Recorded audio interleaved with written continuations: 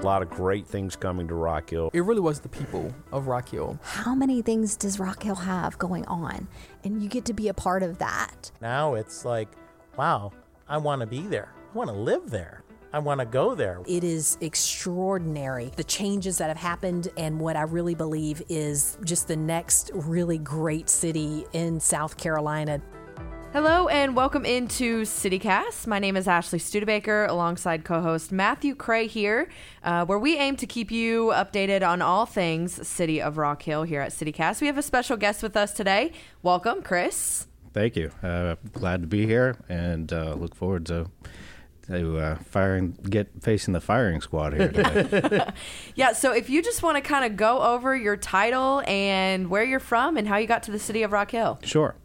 My name's Chris Herman. I'm the transportation planner for the City of Rock Hill. I moved to Rock Hill from Western Kentucky 7 years ago now. Yeah, I think May was 7 years ago.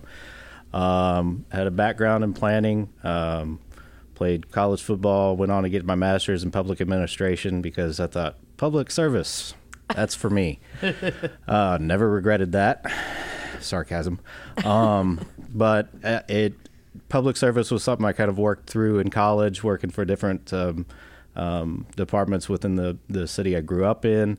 And then I interned for the mayor there after college and went, yeah, that's what I want to do. I want to help a city grow and see the different departments and evolution of inside city government.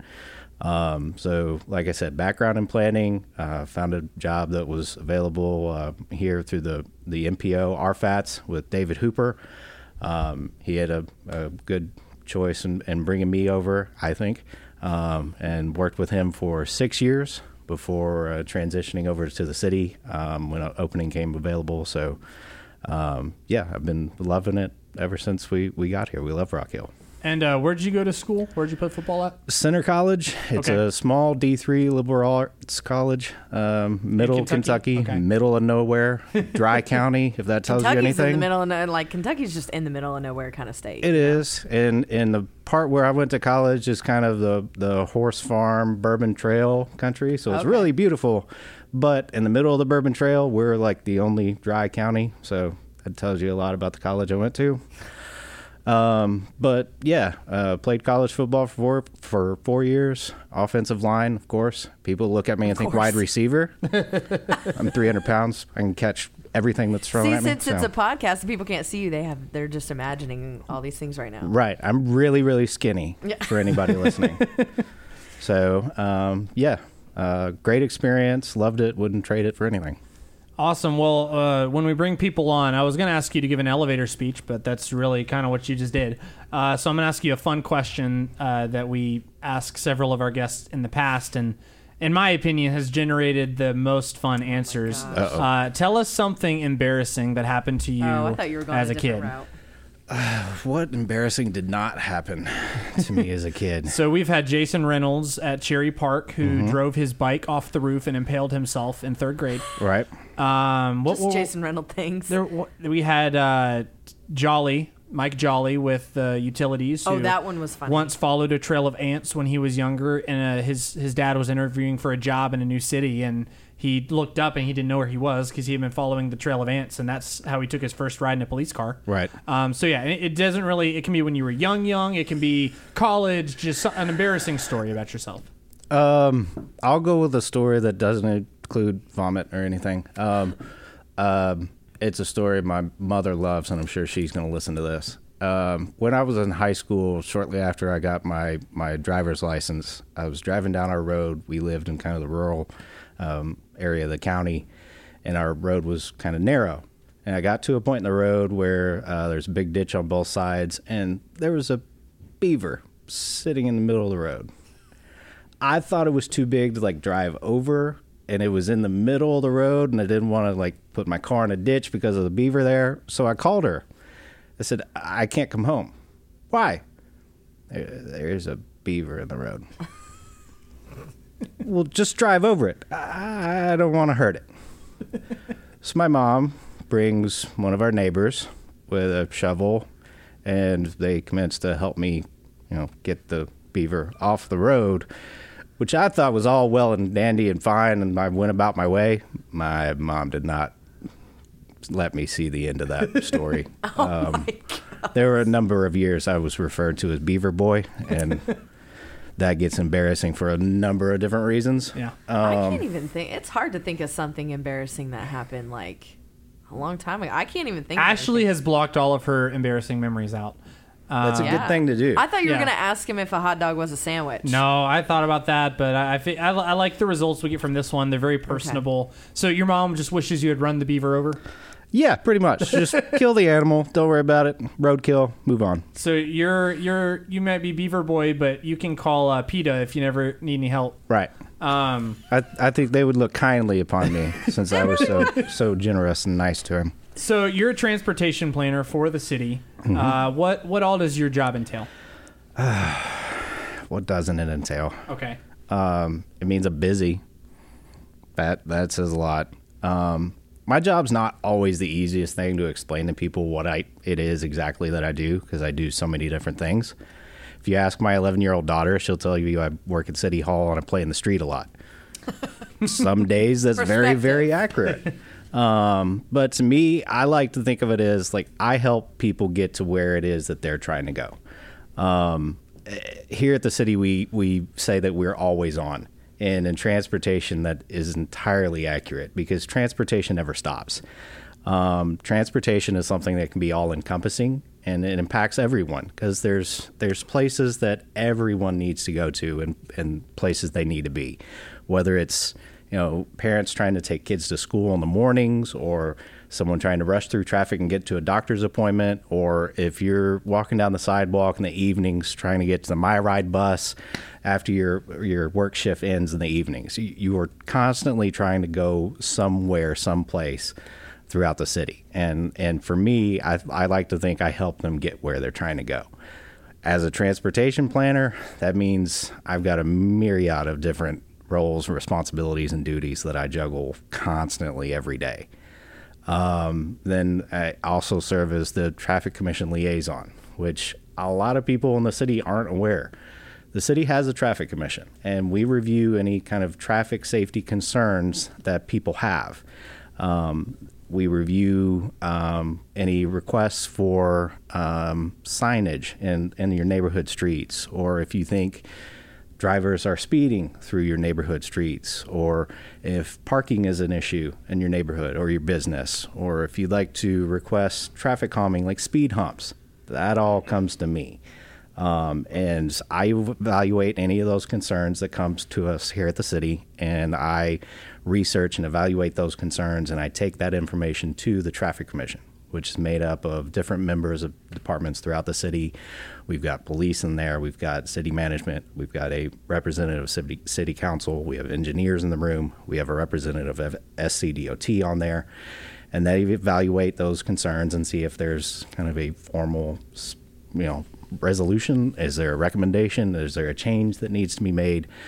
And sometimes there is. Sometimes the best way to address things is make actual changes to the roadway or signage. Sometimes the best way to address is, targeted enforcement by the police department. Sometimes it's just communicating to residents and employees of what the laws and regulations are so that everyone has a good understanding of what's required.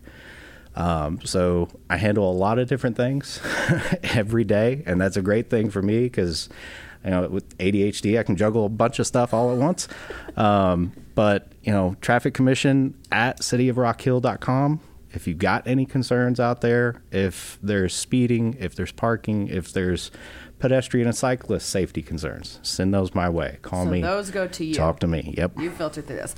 So our podcast viewers obviously can't see you right now, but you are wearing a My Ride polo. So obviously that somewhere falls under your umbrella. What do you do specifically with My Ride, if you can narrow it down? Right.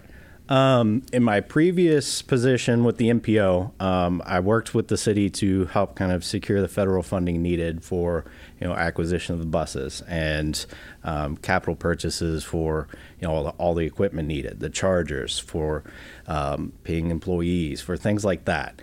In this position now as transportation planner with the city, I kind of work hand in hand with Cliff Goolsby, who manages MyRide, and we kind of think through any adjustments needed to the different routes. We kind of work with each other on, do we need to work with Public Works and make any of the stop locations kind of wider with sidewalks or concrete pads? Do we need trash cans at every stop? Trying to address some litter issues. Any kind of day-to-day things that need changes or, Cliff and I kind of walk through the federal requirements since I've got a lot of experience with that side. He and I kind of tag team and work hand in hand on whatever MyRide users need, we're there. So we have Traffic Commission and MyRide. What else falls under your umbrella? What kind of projects? Oh, it's kind of a thing where if it has to do with land, water, or air transportation, I have a hand in it.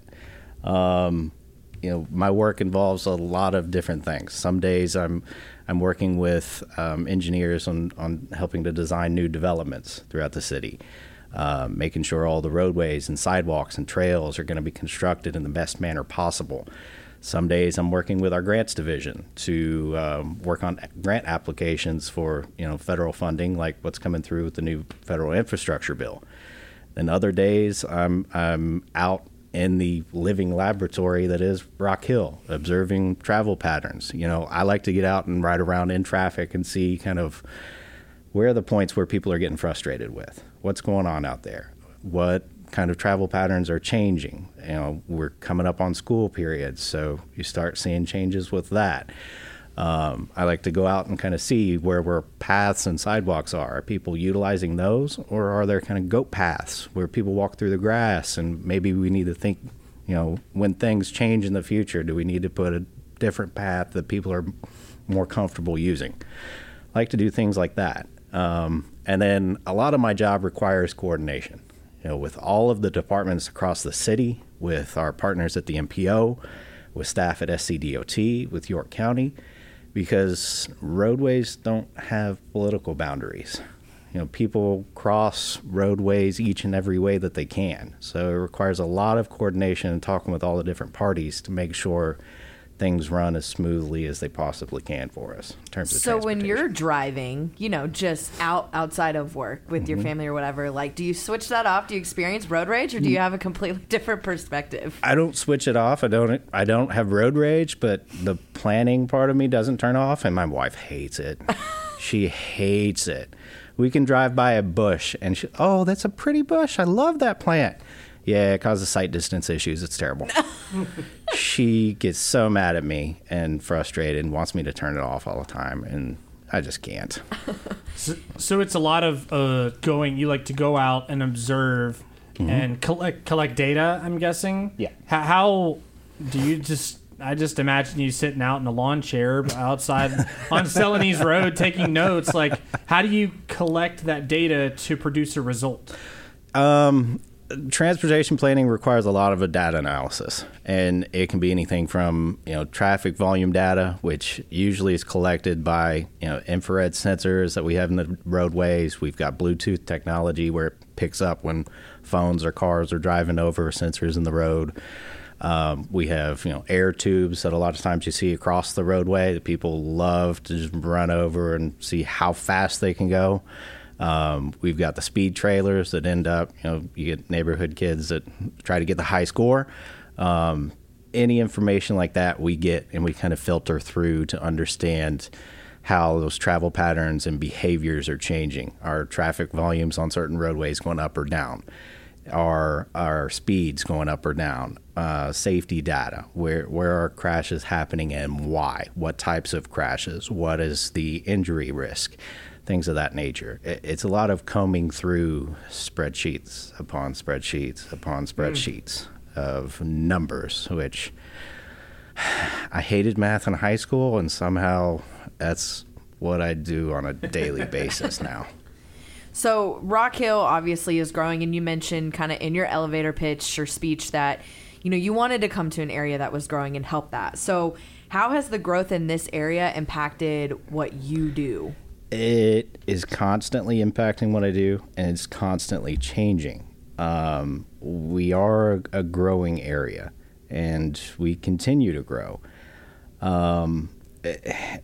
York County has been, I think, number 1 or number 2 in the nation in terms of growth in population and number of jobs in the last several years, and that trend seems to be continuing for our city.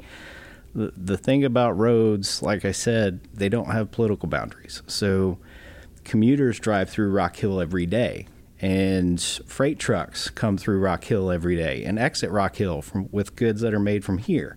They don't just come from Charleston and from Charlotte Douglas Airport and drop off everything here. We've got stuff that exits here. That constantly changes. We've got jobs and hospitals and schools that are all growing and drawing more people every day. So the growth in business, the growth in our economy, the growth in our schools, the growth in our tourism events, that all impacts transportation each and every day in different ways. And I think one of the biggest things is trying to manage that growth and making sure that we're growing in the right ways. Sometimes that's challenging for our area because there are only so many roadways in our area and in our city that cross geographic constraints like Lake Wylie, like the Catawba River. We also are constrained by, how many roadways can access the interstate. That's controlled by the federal government. So in our area, Rock Hill, we end up just south of Lake Wylie, just south of the Catawba River. We're bisected by the only interstate in 4 counties. So we've got a lot of cross traffic that we don't necessarily have a lot of control over. So it takes a lot of coordination between us and our planning partners and areas around us to try to understand what growth is happening where and what impact that has on the roadway system and transportation patterns. We can do our best to manage what we have control over, but we've got to have a good working partnership and open lines of communication and vice versa to understand how we're impacting each other. So what goes in, because you guys plan or collect data for a lot of different projects, but what goes into planning a road project? A lot. Like I've hit with a couple other points, a lot of coordination. Yeah. Within the city and outside of the city. It can depend on whether, if it's a roadway that the city owns and maintains, or if it's SCDOT, South Carolina Department of Transportation, owns a lot of roads. We have to coordinate with the Federal Highway Administration if we're working on something like the interchange reconfiguration that we have at a couple different spots, or new interchange. It takes a lot of coordination with contractors that are out there actually doing the work. What if they are digging in the ground and find a utility line that nobody knew was there from some time ago? That requires a change in all of the design plans, and that starts a domino effect. So it takes a lot of coordination. With any road project, it requires a lot of research that has to be done in the forefront, and evaluations that are required for kind of what an impact might be of a project. We have to evaluate all the traffic data we kind of talked about, and we kind of have to evaluate what type of improvement would be best. If we widen a road, does it need to go from 2 lanes to 3 lanes, or do we need to go to 5 lanes? What's the impact of that? If we work on an intersection improvement, do we need to look at a roundabout? Do we need to look at traffic signal improvements? Do we need to consider more turn lanes? There's different alternatives that we're having to look at based on the kind of the growth we're experiencing. And it's causing this kind of spark of outside the box concepts. And that can create some challenges that we've got to face in terms of funding and design needs, and how do we fit all of that into what's an already kind of grown atmosphere in our urban city core. Once a type of improvement is identified, we can then kind of compare it to other alternatives, making sure, is this the best solution? Is it going to get us the best lifespan? Because roadway projects have a lifespan. We have to look at, is it going to get us 10 years into the future, 20 years into the future, 30 years in the future before we start getting degrading conditions and worse conditions for congestion and traffic. So once we go all through that analysis, we then start going through the design process, working with engineers and drawing things out. That's when you get into the engineering aspects of, there's standards that have to be met from the city's aspect, from the state's aspect, from the federal government's aspect. Got to look at all that. And that usually kind of moves you into the funding parts of projects. And that can get complicated because I think in other CityCast podcasts you've talked about, money doesn't grow on trees, especially in government. So when it comes to trying to fund these projects, things like the MPO, like York County Pennies for Progress, the new infrastructure bill, those are critical in getting things done for us. If we look at how a project is funded, if it's a federal project, you're required to have all of the funding in place from the get-go. So that can take some time because there's not always tens and millions of dollars laying around to go towards every project. So that takes a few years to accumulate enough funding, then you can move forward and do things. So how long, I'm sure it varies per project, but how long do these projects typically take? It's a usual rule of thumb now to plan for 7 years. And that's from putting pen to paper when you're looking at what a design will be to tires are on the road and the project's complete. So you're really patient. You have to be. Yeah. If not, then we end up with, projects that don't meet the exact needs. And I know the public, that's too long. That's always not enough time for people to adjust. But 7 years is the general rule of thumb right now. And I can tell you the things that kind of play into that start delaying that timeline right now, right-of-way acquisition and utility coordination. Those are our toughest phases to get through. Sorry, my email. You're a popular man. You are. Always. So, what is... I just lost my train of thought. Sorry. I'll help you out. So let's use an example, because and correct me if I'm wrong, you guys have been looking into how to improve exit 82, correct? That is the Cherry Road exit. Where are you guys with that? And we'll walk us through some of the big steps that you have been discussing about how to further that.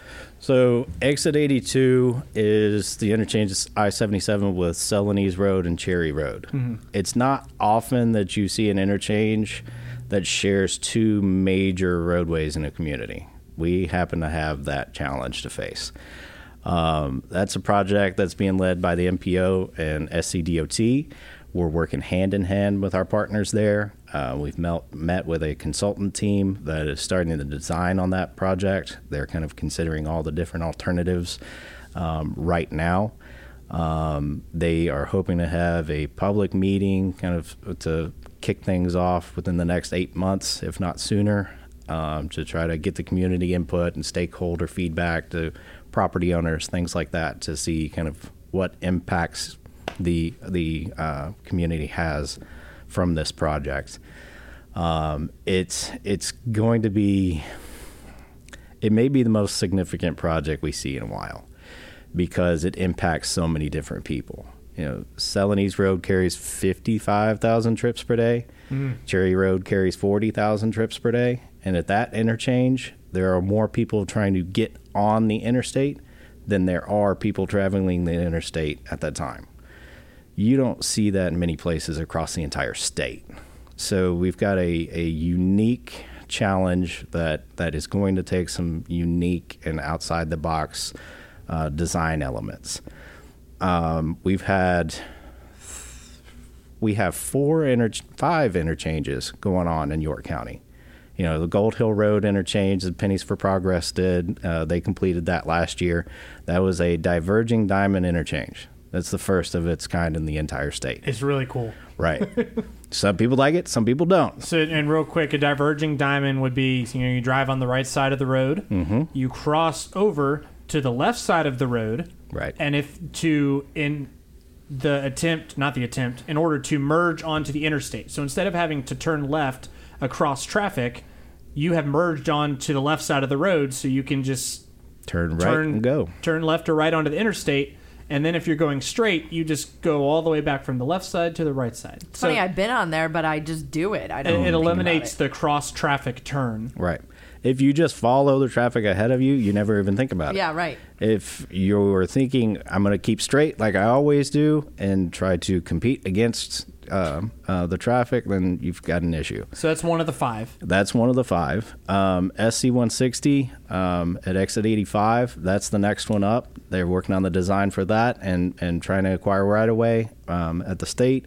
That's going to be a directional interchange. That's the first of its kind in the entire state. So they're they're going to build 2 additional bridges across the interstate.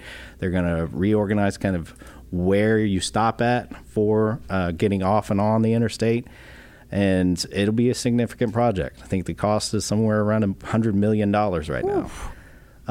We're facing unique challenges that require unique solutions, and that comes with a heavier price tag always in transportation. Then we've got the new interchange at exit 81, and then exit 82, working on the design there. Whatever comes from the design there are elements that will be the first of its kind in the state. Past that, we've kind of, in the longer run, we've got exit 77 at Anderson Road, kind of further out in the timeline. You don't often see a county that has 5 different interchanges being improved at the same time. That is a key hint that we're exploding in terms of growth, and our travel patterns are doing things that people aren't used to. So we're facing some challenges that take a lot of things to consider and evaluate and work through in terms of designing. We're hoping exit 82 would get under construction late 2024, 2025. It's kind of up to the state as they're managing the project. So we'll work through our challenges and get to it. But we're rest assured, everyone, we're getting to it as quickly as possible. Are there some minor projects that you can think of that are on the horizon that maybe aren't just so large to people? Yeah.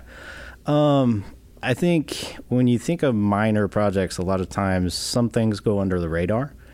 The city goes out and does small sidewalk improvements. And that's a success in my eyes because we're making safety improvements that help kids get back and forth from school or the park, the playground, wherever they're trying to go, to the neighbor's house. And those sidewalk improvements take those gaps that you see in a lot of places where that sidewalk isn't and help designate a safe spot for pedestrians to be moving on. Or it helps improve, anyone with physical impairments, making sure they can walk and get to where they need to go or want to go. We have maintenance projects that go on that a lot of times don't get a lot of credit, but it's resurfacing season, spring, summer, early fall. See a lot of pavement work going on. Those resurfacing projects help us improve safety and traffic flow because there's not as many potholes and obstructions in the roadway if it's a brand new surface, and traffic flows easier when those things aren't a concern. We've got a lot of projects that go on like that go under the radar that I think we need to give kudos to the Public Works Department and the city's project management team and the guys that are out in the heat, and guys and girls and everybody that are out in the heat during the hottest times of the year doing that work because, working with that asphalt, you're in 120, 30 degree heat with that sunshine and heat coming off the asphalt. So they do hard work, and they deserve kudos for what they do because it helps everybody get to where they need to go. How do the traffic patterns in Rock Hill specifically, because you've said it's a place with a lot of extra trips because of where the interstate is, compared to other places in York County? Mm-hmm. as the largest municipality in York County, we see levels of traffic that you don't see anywhere else. Celanese Road, like we said, carries 55,000 trips per day. That's second only to the interstate in our entire county. Cherry Road, 40,000. Dave Lyle Boulevard, 35,000. Heckle Boulevard, 22,000. Anderson Road, 25,000. Mount Gallant, 13,000. There's just heavy traffic volumes on a lot of roadways here in Rock Hill. And like we talked about, commuter travel patterns, we see things that other places don't. We're not as geographically constrained as some of the other places are. And to our benefit, we have things that some other places don't. We have a very interconnected roadway system with a nice grid pattern that gives people choices of where they can use to get where they're going. Other places don't. Some places are one main road and a lot of stub outs from that main road. That causes a lot of traffic problems. We've got a very connected bicycle and pedestrian network with sidewalks and trails and bike lanes that some other places don't have. We've also got the only fixed route transit system in the county, and that says a lot. That allows a lot of different travel choices for people, and it helps improve congestion, which is always that fixture point of what people like to complain about with traffic and transportation. The more people we can get off the road, the less traffic we have. So we're seeing great benefits in the transit system at MyRide and from our bike ped network that just gets people off the road and allows them to get where they're going in alternative modes. Well, Chris, I have seen you a lot around City Hall, and I never knew that you did all of this. So it's a lot. Thank you for taking your time out to join us on CityCast. Is there anything else that you would like to add? No, I mean, I think we are, as a city, in a prime location. We are doing a lot of prime things that people should be proud about and happy about. We are growing. That's concerning to some. It's a great thing to others, but we're growing. We're doing it in the best way possible.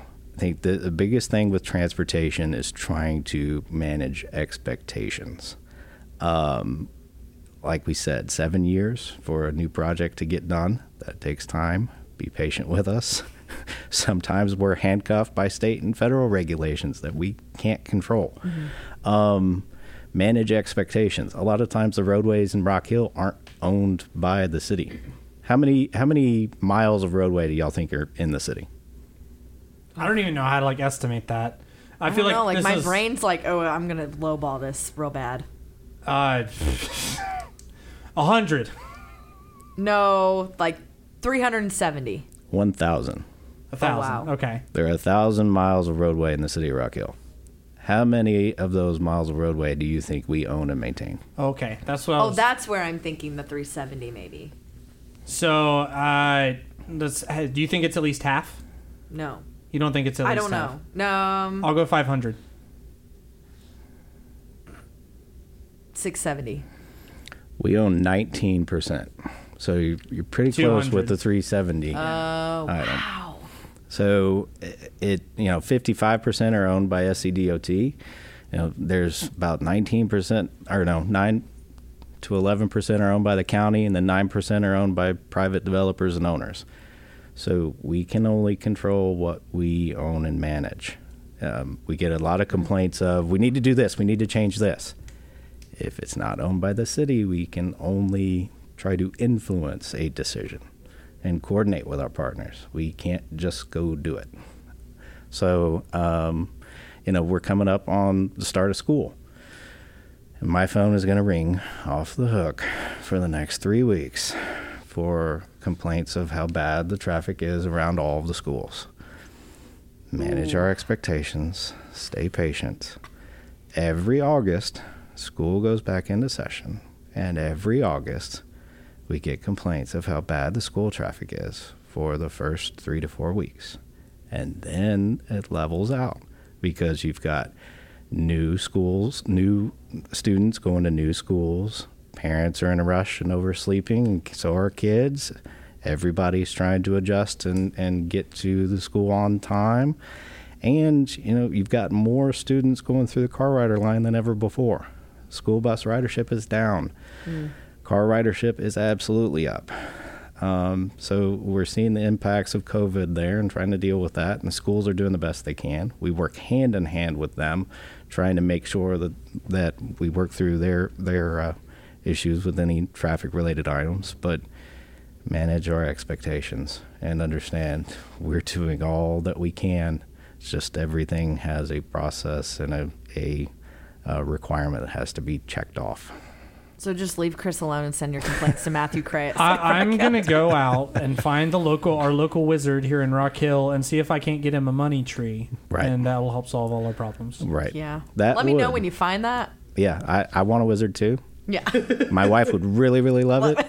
She'd love it for her purse closet and her travel schedule. So, yes. Other than that, if you do have any concerns, any questions, you want to call and talk to me. 803-326-2460. You can call me each and every day, and we can talk about it, because I tell people every day. I get on the phone and they start, voicing their concerns, and I understand when I'm out in my neighborhood, I think everything is concerning too. We can't be everywhere. City employees can't see everything. So we've got to rely on the eyes and ears of the citizens to understand, because, like I said, it's a living laboratory out there. They've got to give us that feedback for us to understand what we need to do. So I never hesitate to say, call me, come talk to me. I'll come to your house. I'll come to your neighborhood and look at and talk through what's going on and understand, so that we can have a partnership in this. Because as employees of the city, it's our city, but as residents and employees and visitors, it's their city too. So we've got to work hand in hand and collaborate on that. Chris, thank you so much for joining CityCast. Sure. Thank you, guys. Appreciate it. Thanks for listening to the Rock Hill CityCast. Episodes are available each week to stream on SoundCloud, Google, and Apple Podcasts. To keep up with City of Rock Hill information, follow us on social media.